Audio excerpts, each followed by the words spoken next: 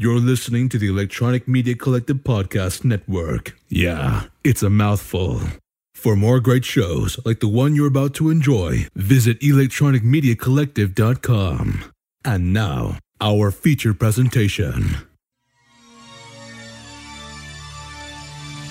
In a world where film studios have pillaged every young adult novel, DC'd every comic book series, and Frankenstein every silver screen monster in search of the next movie mega franchise. Two nerds, two movies, one cinematic universe.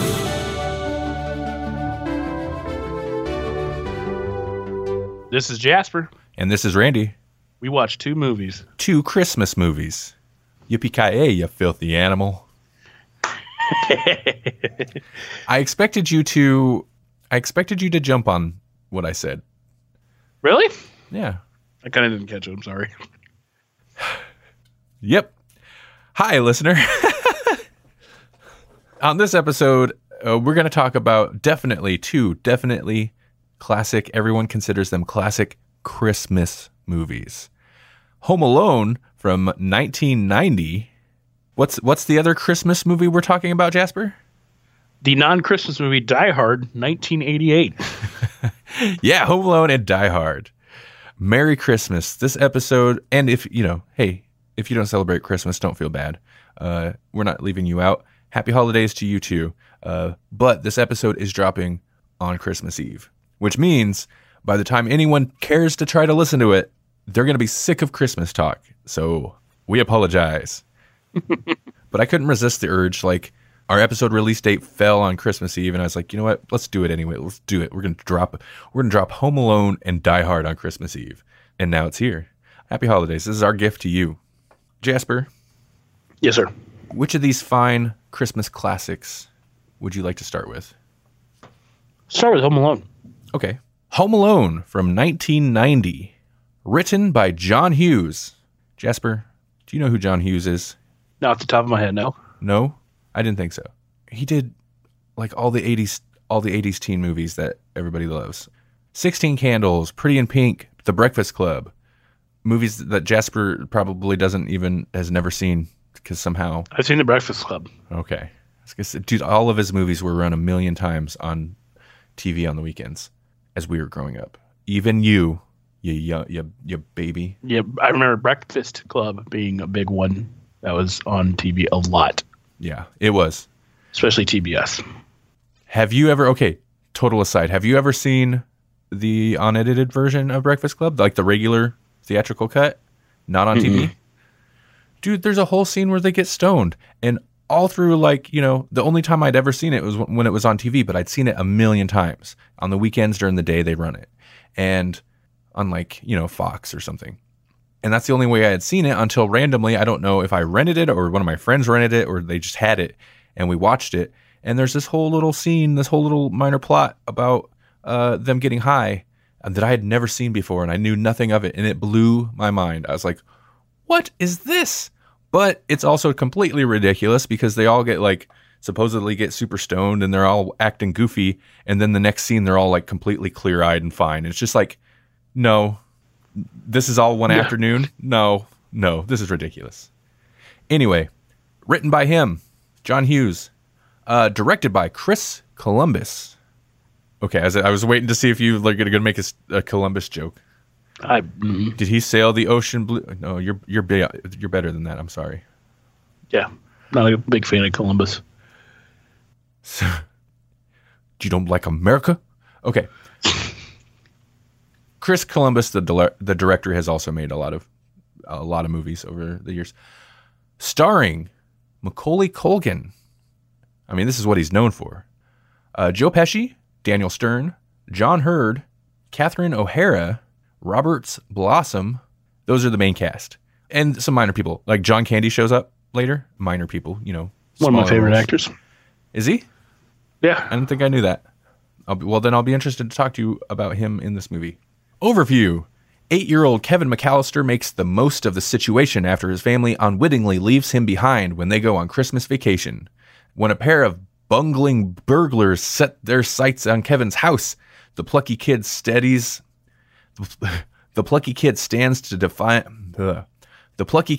to defend his territory. By planting booby traps galore, adorably mischievous Kevin stands his ground. He's going to stand his ground as his frantic mother attempts to race home before Christmas Day. Home Alone, Jasper, had you ever seen this before? Multiple times. There was one of the ones played around at Christmas when we were kids. And then my mom always starting to leave us home alone. No, I'm joking. But no, it was on rotation when I was a kid. Yeah, I mean, me too. I rewatched this last night, and I was thinking about it as I was watching it and how my nostalgia is going to impact my score, and it absolutely will. But this came out in 1990.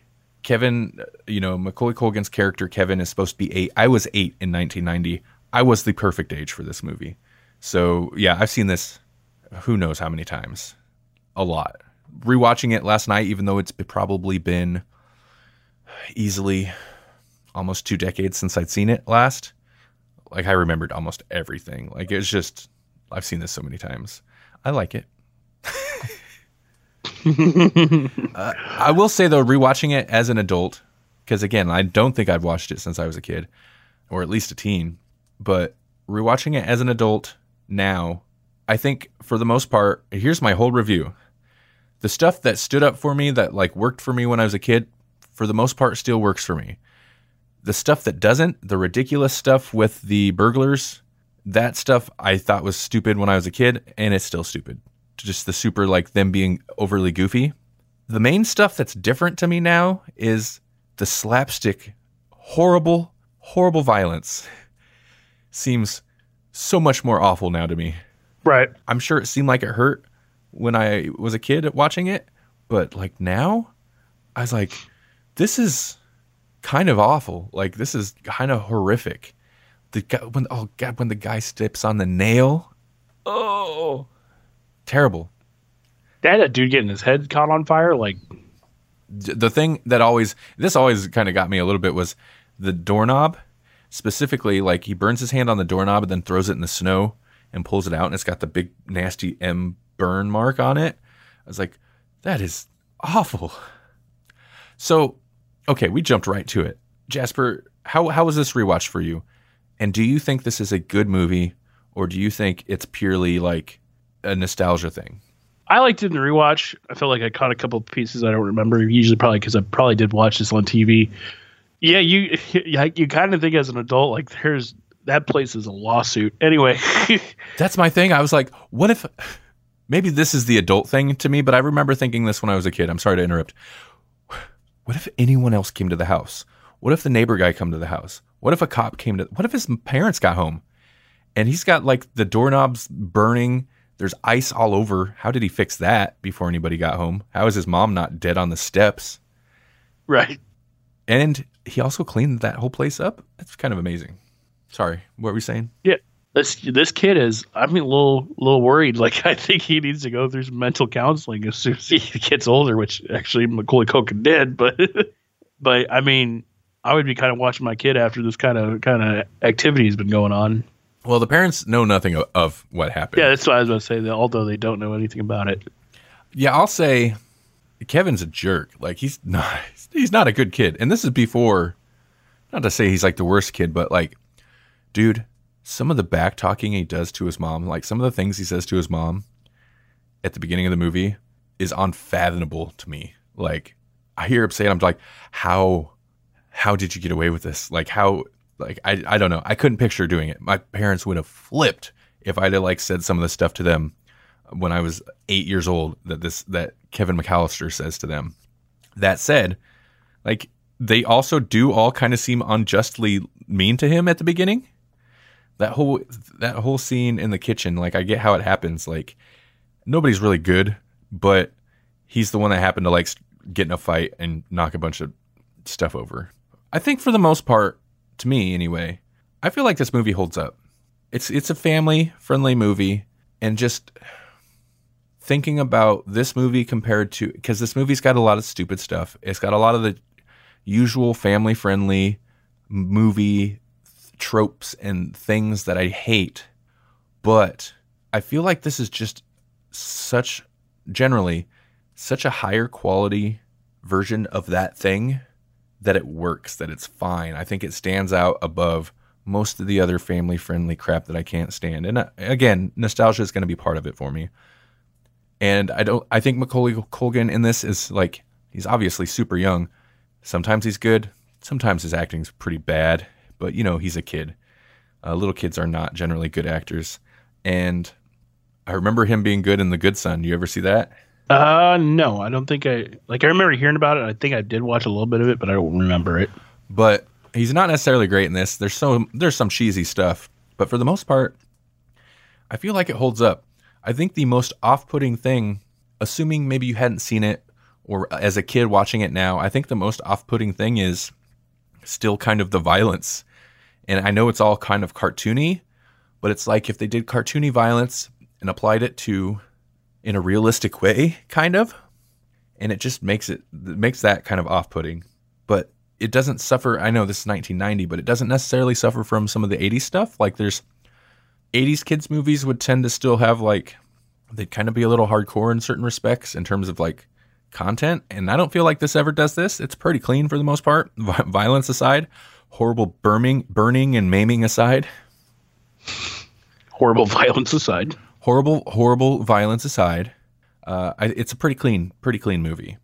And I found it very entertaining watching it through. It didn't feel like a slog. I was going into it, this rewatch, I was thinking, if anything, it'll get slow.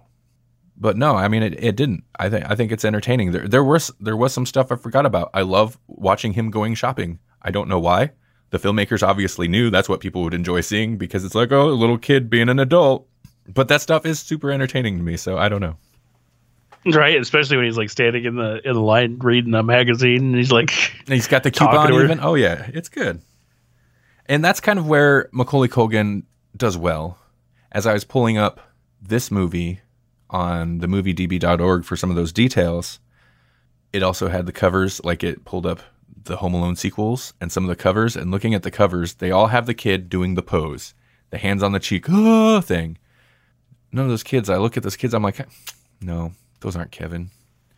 Right. They don't have the appeal. They don't have the charisma. They're not Kevin. It's kind of crazy too. And I think we even were like this when we were kids. That it's kind of cool to see him put together all these little traps and whatnot, and what's the clothesline? That's not the right one. Zip line. The zip line to his treehouse. I mean, that is definitely fun. It's got that mousetrap appeal, right? Or whatever, where you just set up all this stuff. Okay, you had sent me a message, I think, while you were watching this, that I want to talk about because I'm not sure I'm on board. But you said she left him at home on purpose. Yeah, she left him at home intentionally. Who? The mom? The mom did. The mom was like, oh, say it again. I wish you guys weren't here. She's like, all right, well, I'm just going to leave you here then. She was... I understand she was super kind of catty. Agreed. He was being a bad, I get it. He was being a bad kid, but she was super kind of catty and a little extra nasty. I felt like in that scene. Right. But watching it as they get into it, I'm like, she didn't intentionally leave him. I mean, maybe subconsciously left him, but she wigs when she realizes it. Yeah. I feel like she didn't wig out enough. She's like, oh, I'm back. I forgot you. Oh, at the end? I think it was part of it was she got there and was like, he's going to hate me. He's going to hate me forever. I left him here. Mm-hmm. And really, that could mess a kid up pretty good because it's you forgot about me and you guys left the country, Right. So I think part of her trepidation when she got back was, how mad is he going to be at me, right now? And he seemed a little upset at first, but... I don't know that I buy Kevin as a real person. This sounds so stupid when I say it like that. Of course he's not, but he's kind of too grown up. And I know that's kind of the whole thing with the movie is he's too grown up. It's funny. It's amusing. He's doing grown up stuff. He's buying fabric softener. Mm-hmm. I don't know. I don't know if I buy it though. He's kind of too grown up where he's given the old guy advice the old man neighbor, like sage advice. It's like, dude, you're 8. What are you talking about? Yeah, because what do you tell him? Talk to his son? To talk to his son, which I get, but like he uses an analogy of him being afraid of the basement, and the old guy's like, what's your point? Like the old guy doesn't get where he's going with it, and it's like, okay. It's like you wanted him to turn around and be like, that has nothing to do with the relationship with me and my son. Like, I just have him like turn around like, yeah, it doesn't. And then they just stare at them. Well, I mean, it's obvious the point he's getting at, but your fears are stupid. That's what he should have done. Right. We'll make this movie 10 Between- times better. What? I'm going to make this movie 10 times better. Okay, but why does it need to be better? Was it not good, Jasper? Tell me what the you thought of this movie. Jesus. I got aggressive. No, I think like I liked it for a comedy, and like I mean I'm pretty sure that's what it's supposed to be, is like comedy or a dramedy. But there's a lot of, like you kind of said, in the sense that like it didn't have a lot of selling points for me. It's just kind of a weird movie. Why is it weird? I just like I said, there's not really there's not even really like a plot line, or like that's why I kind of say that Home Alone's not a Christmas movie, because it's like you left your kid behind on Christmas. Like this is more of a documentary about child abuse than anything. Like, you know, but This is absolutely a Christmas movie. yeah, There's no question. I mean, obviously it is. It's Home Alone. The whole thing is like, it's like Krampus. Only instead of Krampus coming and taking you all to hell, your family disappears because none of you appreciate each other. You don't understand. You don't appreciate the spirit of Christmas. You don't appreciate each other. And he learns that by the end because he's alone and he's getting scared by robbers and an old scary old man next door. I will say, I hate that. What's his name? Marv and what are the robbers' name? It's Joe Pesci and Daniel Stern. Harry and Marv.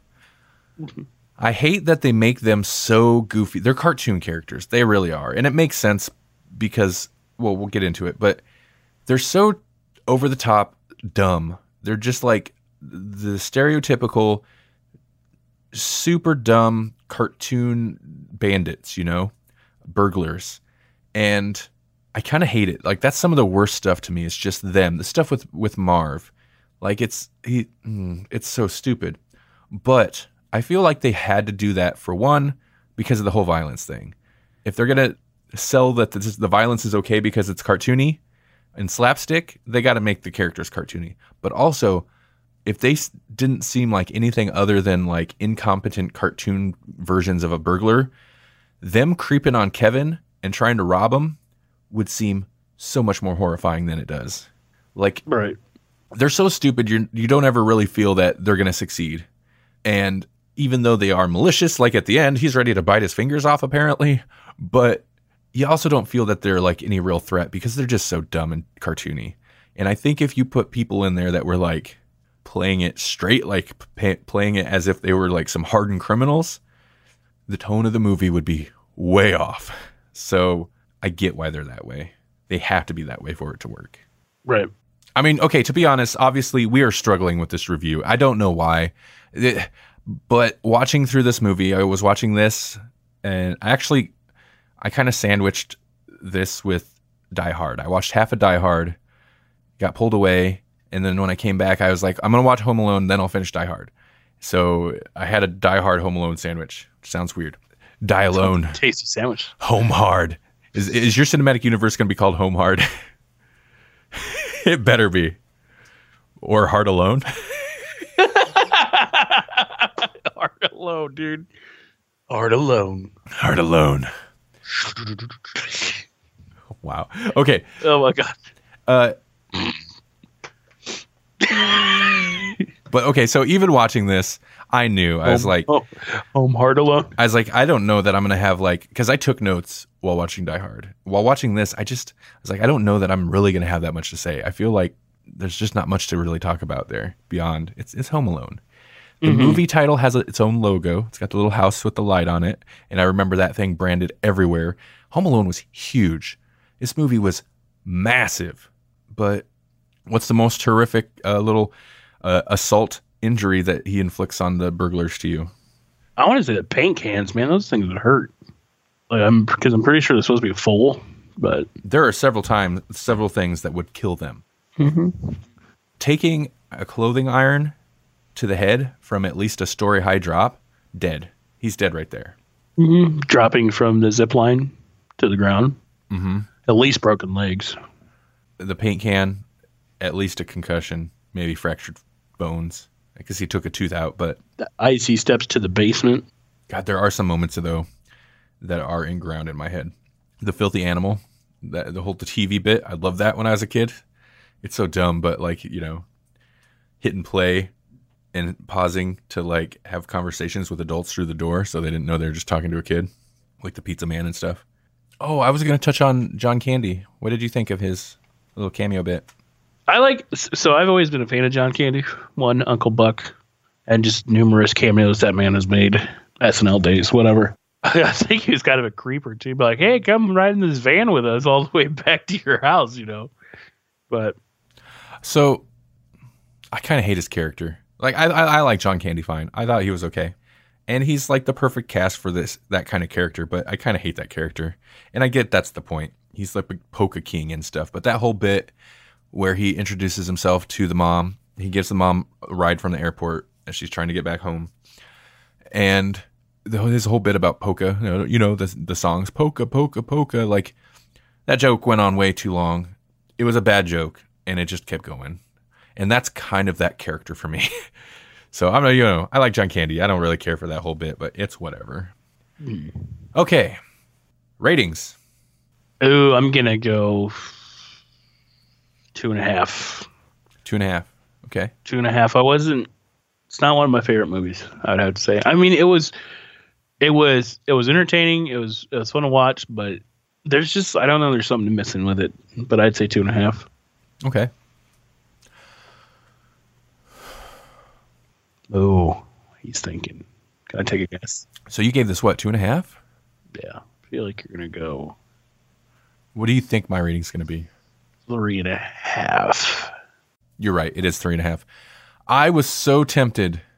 Dude, I was about to go 4 stars with the caveat that 4-star is 100% nostalgia rating. 100%. I don't know. I can't separate it from that. So maybe it's a terrible, maybe it's a 1-star movie. I feel like it's definitely not a 1-star movie. Your rating's probably fair. Maybe a little low, but because I feel like nostalgia aside, it's still decent. Like for what it is, it's still quality, and it had a huge impact culturally at the time, anyway.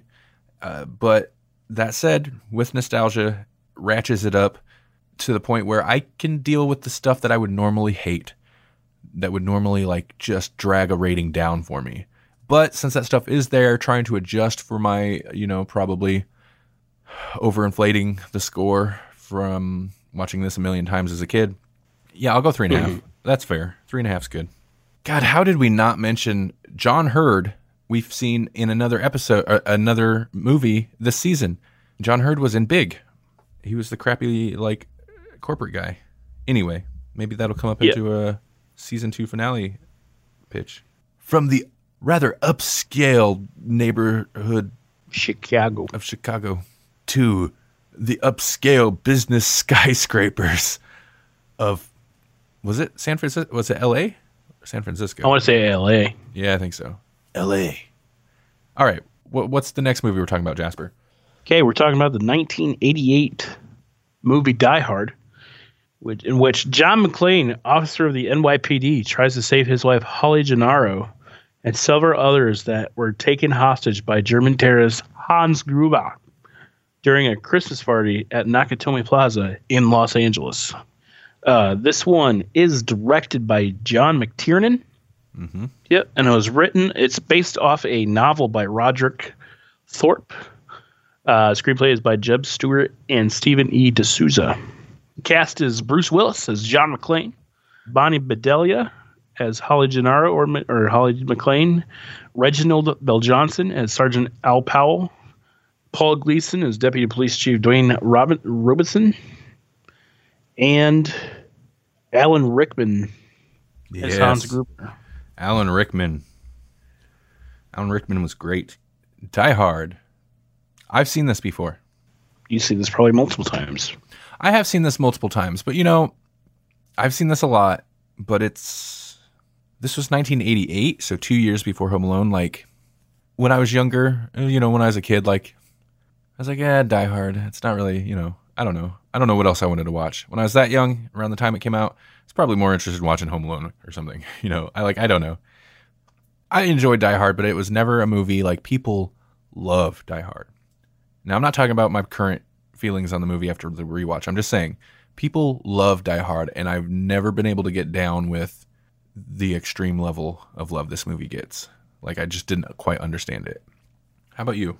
I liked it for the action. I don't get it as a top tier movie, but I did thoroughly enjoy it to watch it all the way through this time, because I've always either watched it on TV or watched pieces of it.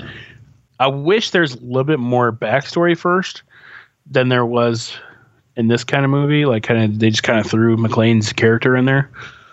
The action scenes were really cool, and then there's just some parts in there. It's just like law enforcement. They kind of show like law enforcement didn't really care. Like, I was kind of laughing at some parts where like the FBI agents were like, "Oh, how many hostages are going to die?" And the 25%. Yeah, he's like, I'm good with those numbers. Like, well, that's a good portion of people. You kind of feel like when you come into the first part of the movie that they're after John McClane, like, because you kind of feel, or like you're gonna feel like, oh, they're coming after him because he's like a decorated officer in the NYPD or something. But then he's just kind of there by chance. But the way he kind of takes over the whole event is kind of cool. So on this rewatch, it's been a long time since I'd watched Die Hard, and obviously we paired that with Home Alone because there's similarities in what the movies actually are, but also the whole Christmas debate. And I don't think we're going to have time to get into it, but the whole Christmas Die Hard movie debate. I am on the fence. The musical score, the score that happens in the movie, has Christmas music in it. I'm not saying there's Christmas music in the movie. I'm saying the score, like Home Alone, incorporates the music of the Christmas songs in the like writing. Anyway, so this rewatch, because I realized at this point several people are probably tuned out and just like they don't like Die Hard. I'm not saying that. This rewatch, I definitely appreciated Die Hard more than when I was younger. I feel like I don't need more backstory to John McClane. I don't want it. Mm-hmm. I like... Dude, if it was like they were after him for some reason, like, that would just seem cheesy. I like the idea that, like, he just happened to be, like, for them, the wrong guy to have just happened to be there, just the wrong guy at the wrong time because he's Die Hard. But I feel like the movie's directed pretty well because the opening, I really like the opening. It's not what I expected. The opening has lots of kind of quiet scenes where it feels... From the very beginning, it's building tension, and you don't know why. Like, if you just came into this movie blind, not knowing the title of it or anything, like, I think you'd get a sense that, like, it's building tension for some reason. But I don't know if you'd understand why. Because there's scenes where it's just like him, like, he gets in the airport, you get a bunch of yapping from the limo driver guy, which is kind of purely exposition, like, info dump. We need to throw him with, like, because John McClane's not the type of character to just randomly tell everybody his backstory. So we need to pair him up with some loudmouth character who's going to get him talking so we can have a big info dump. That's the whole backstory. So I guess in some respect, I see what you're saying with you wish there was more backstory at the beginning because the way it's handled is a little sloppy, but it's also efficient because I don't need to see all that. I don't need to see his relationship before that. I don't need to see any of that stuff. When they first get to the stuff at the beginning of the movie in the tower, in the skyscraper, before the sun goes down, like during sunset, dude, it looks so good. And it's got to be matte paintings. I don't know. It looks so good. The sunset through the windows, like in all the shots in the building. It's a really well-constructed movie. The cinematography's great. It looks great. I'm going to kick it over to you for a little bit. I don't remember where I was going with any of that. There's some really good action sequences and stuff in this one. Like I was a big fan of the helicopters flying down the road towards the tower. Mm-hmm. I think they did a lot of the action sequences very good, like the fight scenes and all that. And I kind of like the close quarters, especially like close quarters and kind of hiding and getting around him, like when he's poking the vents with the gun and he's like getting ready to shoot him, but he finally like pulls away, you know. To someone who hadn't seen it before, there's several things in this movie that I think would seem cliche, but I think they're cliche because this movie did it. Like, right. It's one of Die Hard, dude, was a hugely influential movie on action movies. Also another huge movie. Die Hard was massive, but it does a lot of things that have since been replicated a million times. And it kind of feels like there are action movies before, but it kind of feels like from Die Hard, like kind of changed action movies, and that went till CG took over, and then you got a new age of action movies. And I like how good everything looks here, how pretty much practical everything looks. There's definitely some stuff that you can tell is not real, but dude, the stuff with the elevator shafts and the elevator duct that he climbs down into, okay, it's not real, clearly, like, because it's a shaft that just seems to go down into eternity. But it looks so good. It looks so good that, like, I was super tense watching it. I know he's not going to fall down there, but it got me into it enough to where, like, I was feeling that height dread, man, that fear of, like, it was making me tense. I was like, that just is horrible. What is he doing?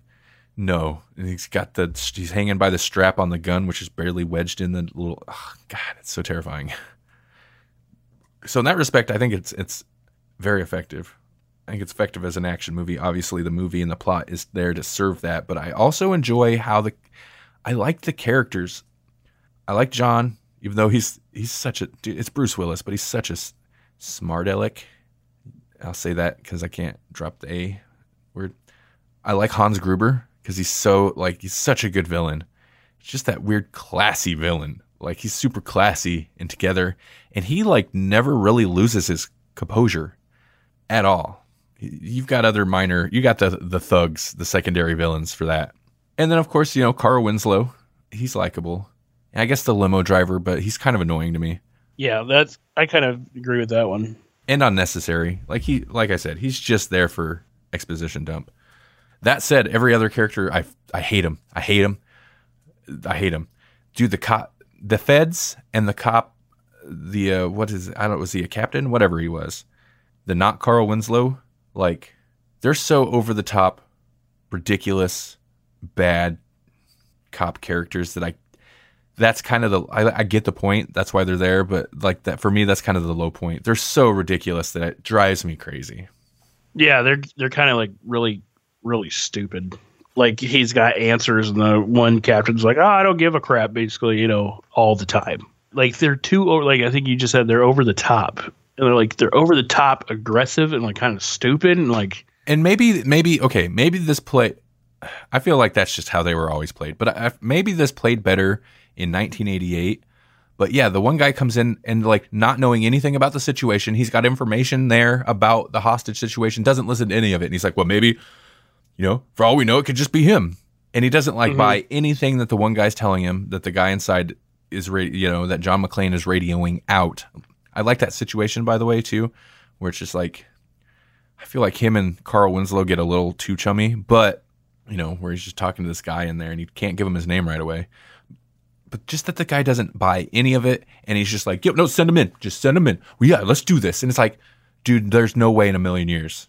No way in a million years. They're just going to show up, not know anything about the scene. They hear there's possibly 30 hostages, and he's just like, well, we don't know that. Send them in. Send them in.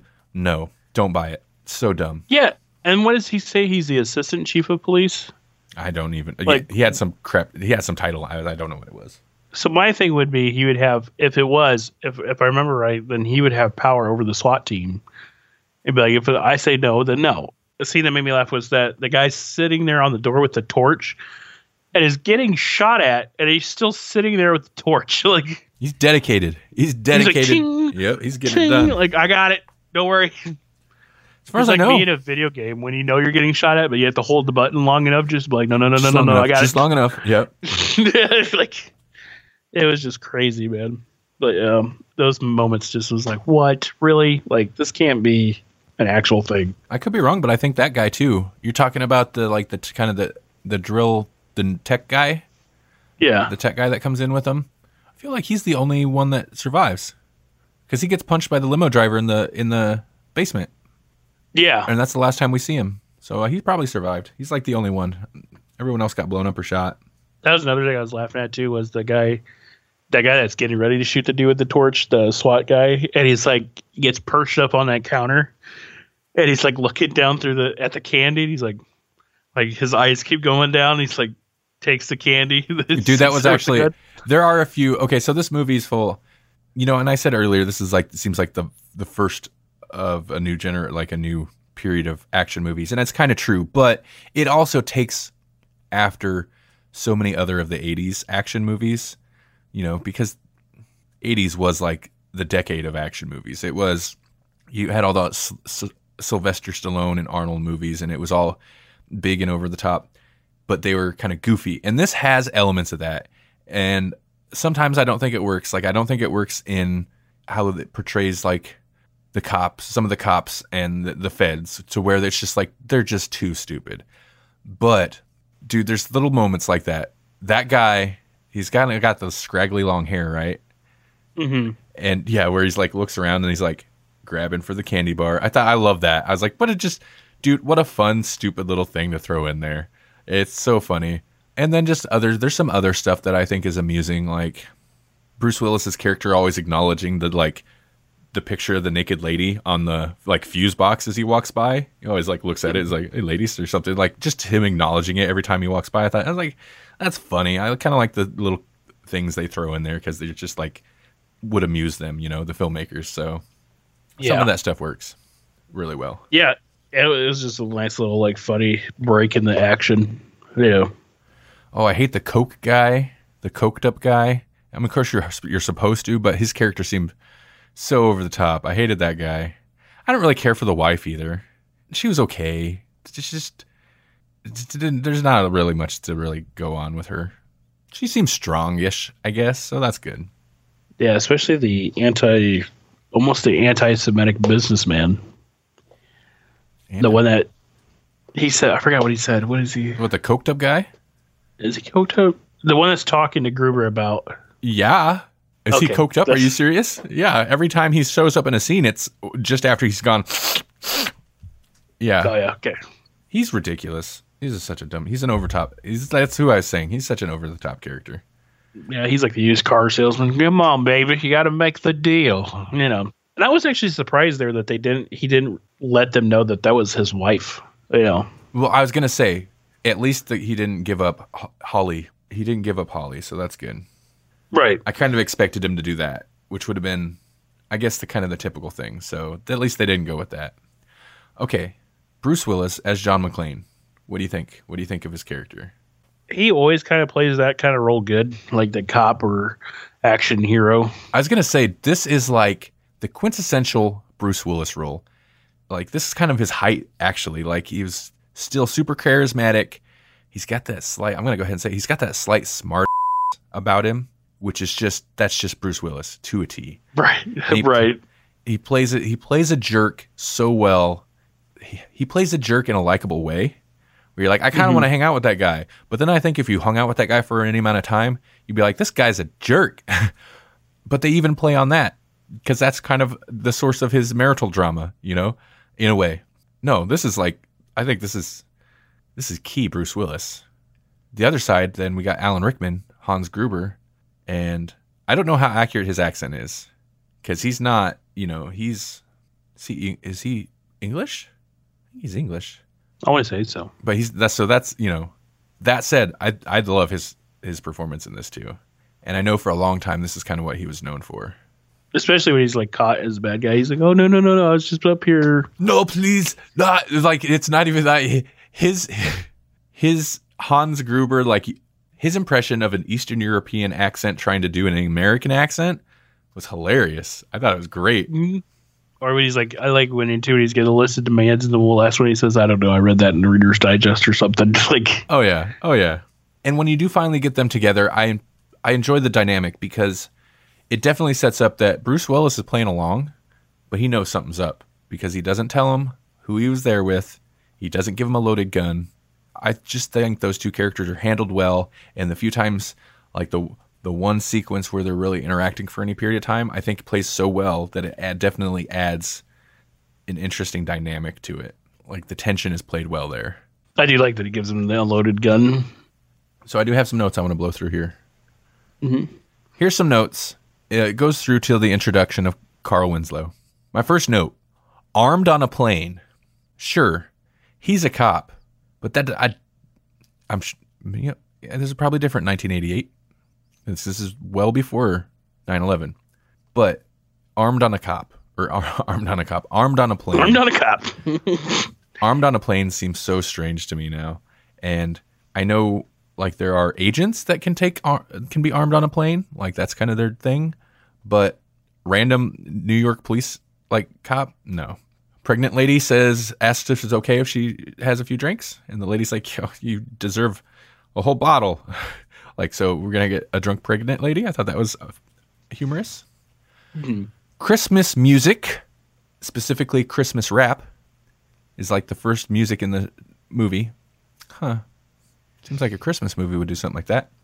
The musical score has Christmas music in it. Let's see, I mentioned that one, and mentioned that one. That was it. That was my main points. And then after that, I was like, okay, I'm just going to watch this. I'm into it.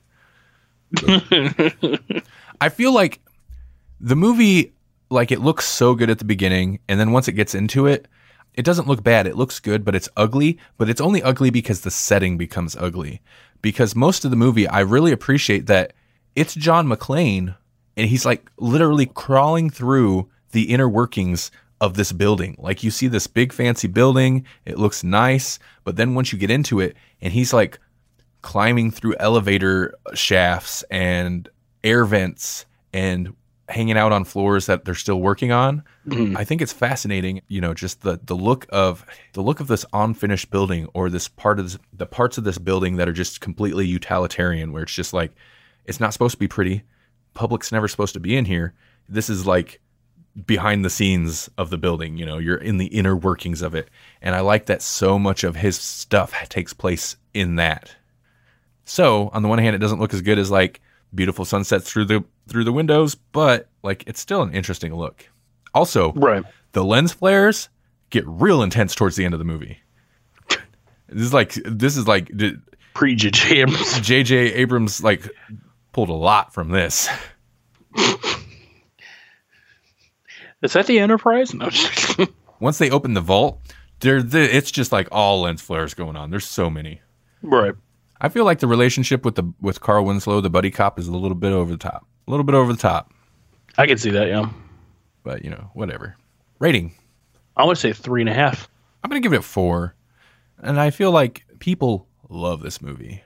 So I'm sure a lot of people would be upset that I didn't give it like 5. But I think it's a great action movie. I do. I think it's a very entertaining movie. It's still kind of plagued with some of the super cliche, and I know that's the point. It's not supposed to be anything but it's still plagued with some of the cliche old moments. Action movie stuff. And, that's okay. I don't need it. So whatever. But 4 stars, because I still think it's great. I love the interplay between basically John McClane and anyone. Whenever he's talking to anybody on the radio, whether it's Hans Gruber, I love that stuff. I love their interplay. Or even his cop buddy, even though I feel like their relationship's over the top, I still enjoy the interplay. It's fun to listen to. Right. There's a lot of iconic stuff in this movie. Definitely more so than Home Alone. Home Alone had like a bunch of stuff that stuck around in pop culture for a long time. But I think Die Hard has a ton of stuff that will stick around in pop culture, and definitely movie making language for like ever, maybe, so yeah, I think it's great. 4 stars. 4 stars. And now for a special intermission from Neil and Johnny Drink in the Park.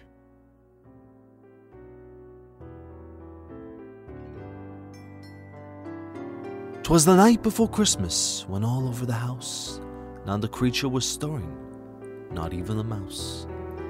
The milk crates were hung by the chimney with care, in hopes that St. Nicholas soon would be there. Little Neil was all nestled in his TARDIS-shaped bed, while visions of rock collecting danced in his head.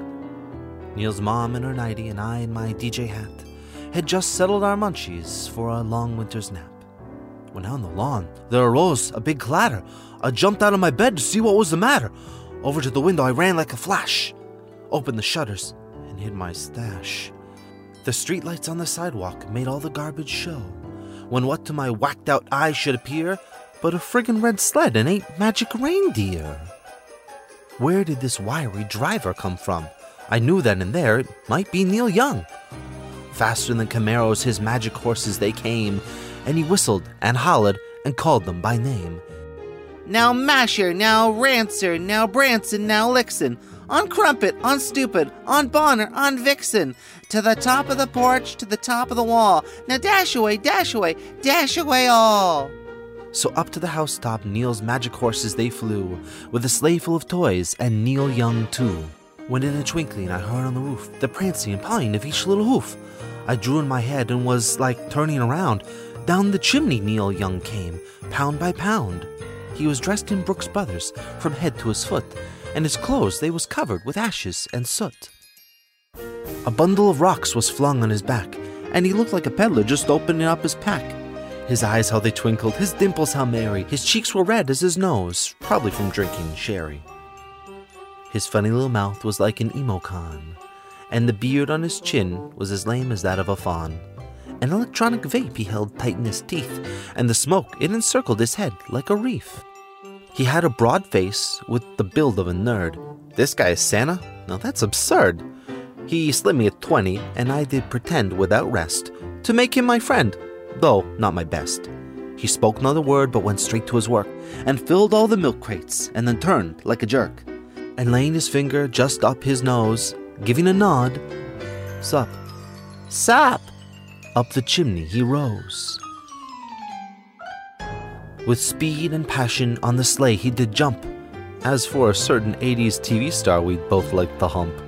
And I heard him exclaim as he flew out of sight, Happy Christmas to all, and to all, a good night!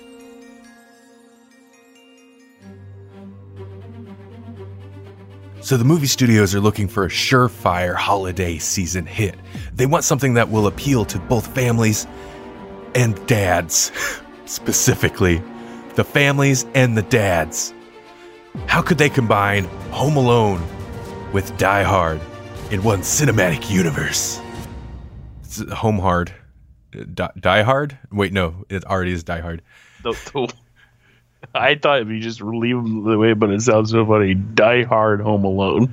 Home Alone, Home Hard, Home Hard. Die Alone, that's a depressing entry. These are all different movies in the cinematic universe. You got Die Alone, Home Hard, Alone Hard. Oh, we've all left that in our life, haven't we? So you, Jasper, you are toting some cinematic universe that's going to blow me away. What you got? Mm-hmm. Let's hear it. I want to hear this. Okay, so what we find out, this is like the wheeling up of the Avengers. Okay, this movie is going to be 2 hours long. Okay. What we find out is Hans Gruber was after those. I think what they say those are like parabons. Anyway, the guy's money in the tower. Got to think outside the box of these two movies. And also all come together. What he needed that money for was later down the road, he had this project to go inside this mountain in Finland. Okay. And he's looking for something. We go a couple years and we're at the Home Alone. Well, he says, I don't want to have a family tomorrow when I wake up. You guys would all just be gone. And he says it. And she says, say it again. And then he says it so loud that it goes out the window. And the message carries into the sky, the sound of it. And it's heard by Krampus. Okay. So I didn't know we were tying all of our December movies together.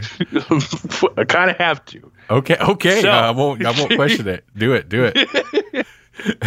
So what we do is we get to the third movie, which is Die Home Alone.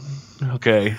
But But what it is actually is Bruce Willis's character, which was John McClane, has figured out the plot of Gruber finding basically Krampus in the mountain in Finland. It was Harry and the two bandits are Krampus's like minions, and they were going around and grabbing. If you remember, he was putting snow globes on the dashboard of the van, and he was going around and getting the families and putting them in the little snow globes, and he was trying to get to this one. Well, Kevin held him off. Okay. Kevin held him off, and then John McClane comes to talk to Kevin, and what happens is the whole family, it's Christmas again, the whole family's there, and what happens is John McClane and Kevin try to hold off Krampus when Krampus kills everybody but those two. Why did John McClane go to talk to Kevin McAllister? Because Kevin was the only one that was successful enough to hold off the minions of Krampus. Okay. So basically, the third movie is them defending the house from Krampus and his minions. Wow. Okay. So are they going to do like a combination of booby traps and like hiding in air ducts and stuff? Yeah, pretty much. So, okay, a couple things. First off, I did not expect you to like tie all of the December movies into it. So you got Krampus and Rare Exports and Die Hard and Home Alone in there. Listener, if you didn't listen to our last episode, you should. It's great. But a couple things. Krampus, the movie Krampus, and Home Alone work shockingly well together because it's almost the exact same setup. Mm-hmm. The other thing is I really like your tie between Die Hard and Rare Exports. That's pretty great. Yeah. That's really great. I feel like, oddly enough, the biggest stretch connecting those movies is Die Hard and Home Alone for me. Of all the movies you tied into it, those are the two I'm like, wait, why did John McClane go over there? Yeah. Because he becomes like a special agent, and he's trying to figure out how Kevin held him off. Is how I was trying to work it. And the reason why I did that was, or what I thought about that is because if you saw, after he makes the wish, the wind kicks up outside and like rattles the windows. I was like, that's Krampus, man. I did notice that. Like after that, everyone goes to sleep and it's got that like creepy feel. And I was like, why does this all of a sudden like feel like it's going supernatural? Like it's a supernatural occurrence that's happening. Mm-hmm. It's not. It's just, the power the tree branch falls on some things, but I like the way it's presented. But no, you're right. I didn't quite make that connection, but it is the same. It's like the same thing, same exact setup. Okay. So as always, there's a couple ways we could go with this. I'm going to restrict myself to the movies in question. So Die Hard and Home Alone. God, there's a couple ways to do this. I kind of like the idea of before our cinematic universe actually, before it comes together, it was actually already together and that you just didn't know it yet because there's a Home Alone movie that nobody knows about. It's actually a prequel to Home Alone. It's Home Alone Lost in L.A. And it's a 6-year-old Kevin McAllister in the building during all the Die Hard stuff going on. And while John McClane, for some reason they decided maybe it was too goofy, it didn't fit the tone of Die Hard, so they cut it out. I bet this is how it happened. So they cut it out. I'm just inventing like history now. But so while John McClane's running around through the elevator shafts and all this, murdering terrorists. Well, they weren't terrorists though. They were just burglars, basically. They were just burglars. They were just there to steal. They weren't actually terrorists. They weren't ideologically motivated. So while he's running around murdering people and blowing up floors of this building, we got a young Kevin McAllister. He's running around and, setting up traps and having run-ins with the random European thug guys that are always around. Don't tell me the long-haired guy in Die Hard who sneaks the candy bar while he's sitting there waiting to shoot at the SWAT team. Don't tell me he wouldn't fit into a Home Alone. He would. Eventually, I want it to work out so that I want them both in a building, siege style, defending the building from attackers, obviously, where they're setting up traps. Kevin McAllister's traps will be like, I mean, Hans Gruber even, well, okay, so Die Hard was first, but Hans Gruber even took a note from Home Alone's playbook, or the other way around, I guess, where he had him shoot all the glass because John had to walk around on his bare feet on the glass. Home Alone, he puts the ornaments down at the windowsill. Somehow he apparently knew the one guy would be coming through without shoes. It's the same. It's the same thing. It's the same movie. That's an interesting theory, and I watched these pretty close together, but I bet if you like really studied it, I wonder how many connections there are between Die Hard and Home Alone. Right. Like the part where he throws the clothing iron down the clothes chute. Mm-hmm. That's an obvious parallel to when John McClane threw the C4 down the elevator shaft. It is. I see it. I see it. I got it. So here's the question, though. Do we age Kevin McAllister up for when they finally get a team up? Or do we keep it like that weirdly one-sided where it's obviously like a grown man shooting people in the face and Kevin McAllister arguably being much more brutal, but in a cartoony, childlike way? Because McAllister maims those guys. Mm-hmm. John McClane's at least straight to business. Like, there's a couple kind of gnarly deaths in that movie, but for the most part, he's just going to shoot him or whatever he needs to do to get the situation over with. I think Kevin McAllister's far more brutal. Yeah. In fact, alternate take. I got something. Alternate take. Maybe the studios don't like that idea. I got a backup. Here's the idea. Home Alone 3, the real Home Alone 3. Not any of the, we're bringing Macaulay Culkin back. He's doing stuff. He's all over YouTube right now, pimping his new website, which is strange. But we bring him back. He's older. We got a grizzled John McClane, still a cop, still in New York. He didn't end up moving with his wife to L.A. Actually, since like her boss is dead, I don't know that she has a job, so she probably just moved back to New York. So we get the real Home Alone 3, lost in New York again. Only Kevin's not really lost there. He lives there, but he's lost his mind in New York.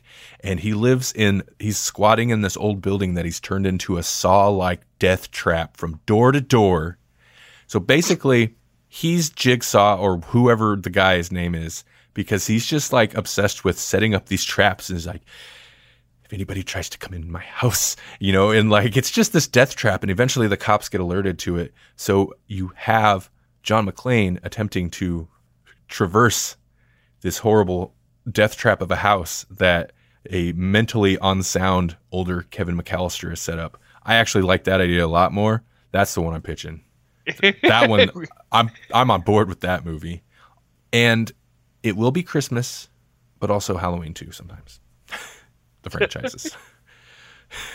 I don't know how many movies they, no kidding, stretched like 8-9 movies out of the Saw franchise. We can get a couple holiday movies out of this McAllister versus McClane. Which is sad because you could make it like a Halloween, like Kevin and John McClane Easter. Easter? I didn't even think about that. That's when the franchise really starts like scraping the bottom of the barrel, or like all the Easter eggs when it really starts to get them. good. Pipe bombs. Kevin seems like a pipe bomb type of guy. It's got to have shrapnel. It's got to do the maximum damage. It can't just be a simple explosion. That's what I was about to say. He would have Easter like eggs out in the lawn, but they're actually landmines. I don't know. What do you think? So I like his Jigsaw aspect. I think he is Jigsaw. I kind of actually really like the idea of older. He's been abandoned by his family one too many times.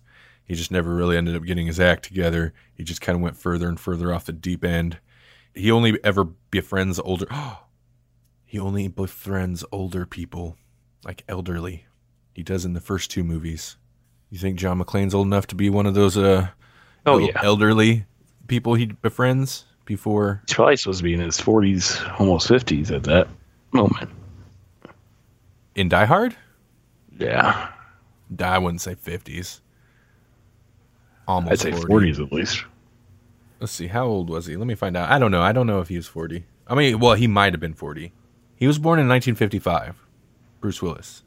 He was only 33? Yeah, I knew he wasn't quite 40 yet. Well, I was saying like more his character. I think his character's supposed to be in his 40s, but I'm not sure. I don't think they thought 2 seconds about how old his character's supposed to be. It's like it's Bruce Willis. We don't care how old he is. So, while we're here, Jasper, Home Alone, is it a Christmas movie? No. Die Hard. Do you think it's a Christmas movie? And why or why not? You had strong words about it last episode. You said it's not a Christmas movie. You just wanted to be contrarian. But the problem is... My belief... I'm contrarian on this as myself, so you don't know which way to flop. My belief is that a Christmas movie does not have definite. Could have a little bit of violence, i.e. Home Alone Christmas Story. Whoa. Have you seen Gremlins? Next year. Not that I remember. Oh my God. Next year we're doing Gremlins for sure. We almost did it this year, listener, but next year we're doing saved Gremlins. You. Well, I didn't want to burn through all the holiday classics. Saved you. Gremlins is amazing. Yeah, I was waiting for you to catch that. Oh, this guy. Santa. Never mind. So, okay. Let me back up then. Let me think of another one. Krampus. Christmas movie? It's Krampus, Jasper. Rare Exports. Christmas movie? You know the movie about Krampus and the Santa elves? Where people die? Yeah. Those have death. Now, that's kind of hard because... The story, the moral, the Christmas moral... And if some people, I could see people making the argument, well, it's got to have like the spirit of Christmas, it's got to have the moral. Krampus had that moral. Yeah, don't be a jerk on Christmas. Yeah, same morals as Home Alone. Like, don't leave your kid home alone? Or like, well, yeah, he was being a jerk. Never mind. It was more for him, not the whole family. Krampus was like kind of for everybody, but also still for him. The kid. So Home Alone was like reverse Krampus. A little bit. Not saving the kid this time, but saving the family. Yeah, kind of. Where are you on this? You said you're on the fence with Die Hard. No, keep talking. Like I'm sorry. I just you threw out one reason why it's not, and I blew that out of the water instantaneously. Why else is it not a Christmas movie? Instantaneously, and for like 5 minutes now, I've been blowing that thing out of the water. Battleship. I mean, it's like, yeah, okay, you said like the score has Christmas songs in it, but it's not, it's like almost like Christmas party. Not really centered around per se Christmas. What are Christmas parties centered around? Christmas. Do you ever have a Christmas party in June? Easter? Yeah. In March to celebrate May Day? No, I don't. Okay, well, this is not as fun as I had hoped. Why is this such a weird argument to get into? I know I've said this on Grawlix before, on Grawlix Prime, but I don't know if I've said it on GCU here. Melanie and I once, she's very much anti Die Hard as a Christmas movie. And I'll reveal my true feelings here in a moment. But I took the stance then because I was like, well, this is a fun conversation. It is a Christmas movie. It takes place during Christmas music. It's Christmas Eve. Like, this is a Christmas movie. She got real mad, and we got like kind of in a yelling fight about it. And there's like a handful of times we've ever been in like yelling fights. And I think one of those times was about Die Hard being a Christmas movie, which I was shocked. And I eventually was like, why? I don't even know if I think it's actually a Christmas movie. Why are you yelling? Why are you so mad? So this is a weird conversation. People get weird about it. I know I did say this on Grawlix. It might have been a pre-show, but recently I watched just a god-awful Comedy Central roast. What happened to that show? It was never great to begin with, but wow, it's really bad now. Anyway, they did the roast of Bruce Willis, and his big, like, when he finally comes up and spits some fire back at everybody else, but his big, like, crescendo to his little speech was, and finally, Die Hard is not an effing Christmas movie. So Bruce Willis feels like Die Hard is not a Christmas movie. Now, when I think about it, my real feelings, I think Die Hard is a Christmas-themed movie. I don't know that it's actually a Christmas movie. It kind of is, but it's kind of not. It's not like about Christmas. It's not necessarily about... See, and Melanie even took the argument further that Gremlins is not a Christmas movie. But Gremlins, the entire plot revolves around a Christmas gift. And it takes place on... Gremlins is 100% Christmas movie. Die Hard, dude, yeah, there's a Christmas party, but like there's not really much tied to Christmas other than... I don't know, other than like everything, other than the score and numerous references to Christmas and the fact that it takes place around Christmas and the fact that they're at a Christmas party. Maybe it is a Christmas movie. I don't know. I didn't make it. Even though I'm a huge fan too of the universe, I can tell you that Star Wars is not a Christmas movie. Oh, dude.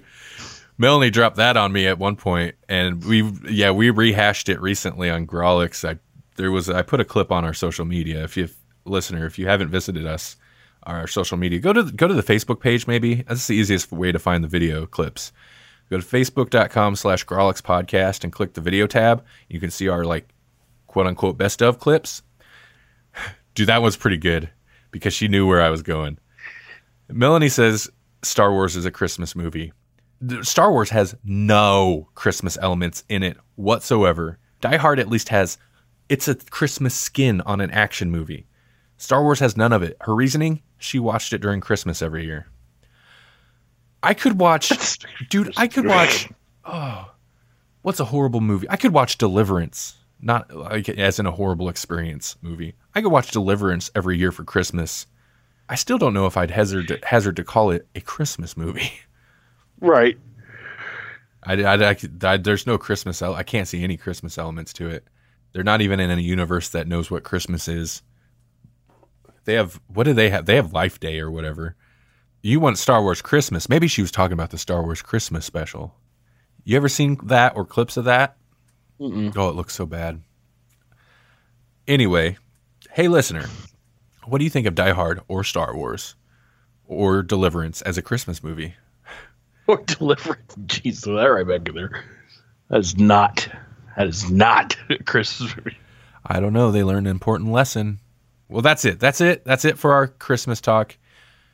We'll be back in just a week. 1 week. That's our Christmas gift to you. That's our New Year's gift to you. That's our holiday season gift to you. We'll be back in 1 week with a special episode, a special New Year's Eve episode. Because everybody, like this episode on Christmas Eve, everybody's going to be at home to listen to that episode on New Year's Eve. Yeah, no, dude, I'm excited for it. I'm excited for it, Jasper. We're going to talk about some of our favorite moments of the podcast from 2018. Maybe talk about what we want to do for 2019. And we're going to play some clips of our... It's going to be a little clip show. A lot of talking. It's not all clip show, but it's going to be a little clip show. Play some of our favorite moments. Clips. Take a trip through the past, 2018. But yeah, we're going to drop that. We're not going to wait till our next regular episode. That's going to drop in 1 week. In fact, Grawlix Podcast and GCU are both going to have New Year's Eve specials. So prepare your ear holes. And then, Jasper, you know what? This is super exciting. This is episode 19. Do you know what that means?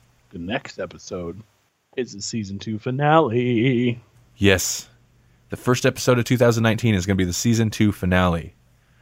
That means, listener, we were calling, send us Christmas movies. No, listener, I want to hear from you for real.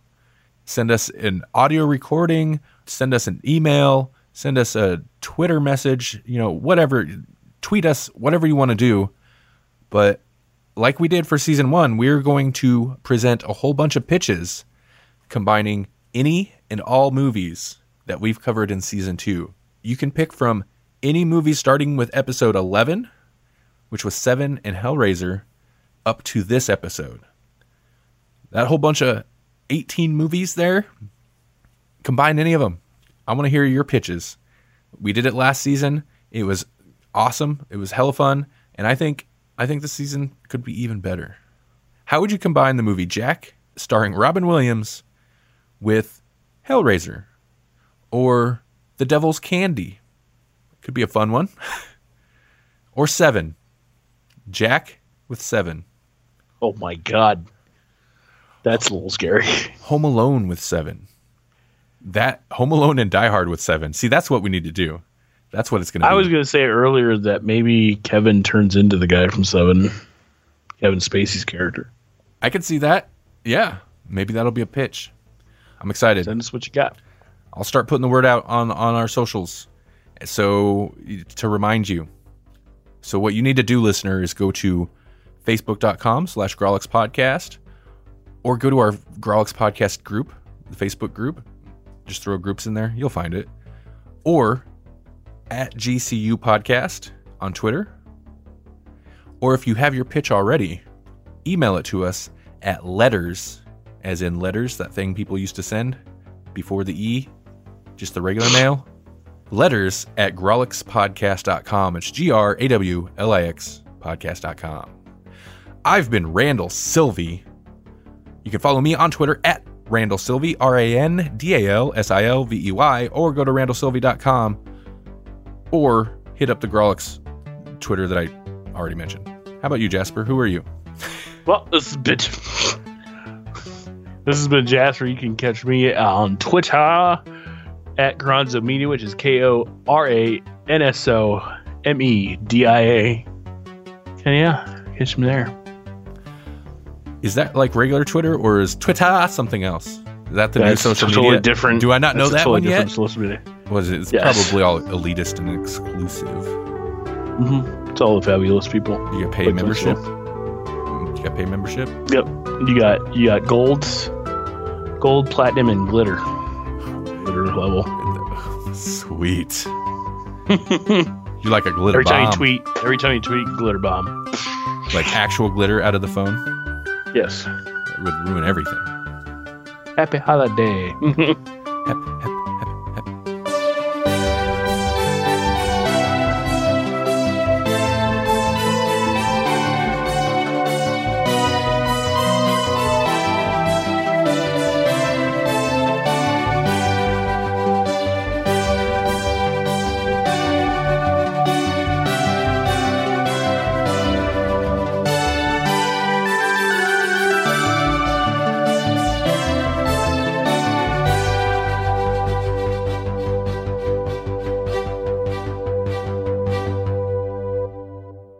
And then, whatever, the next morning, do I really need to explain the plot to Home Alone?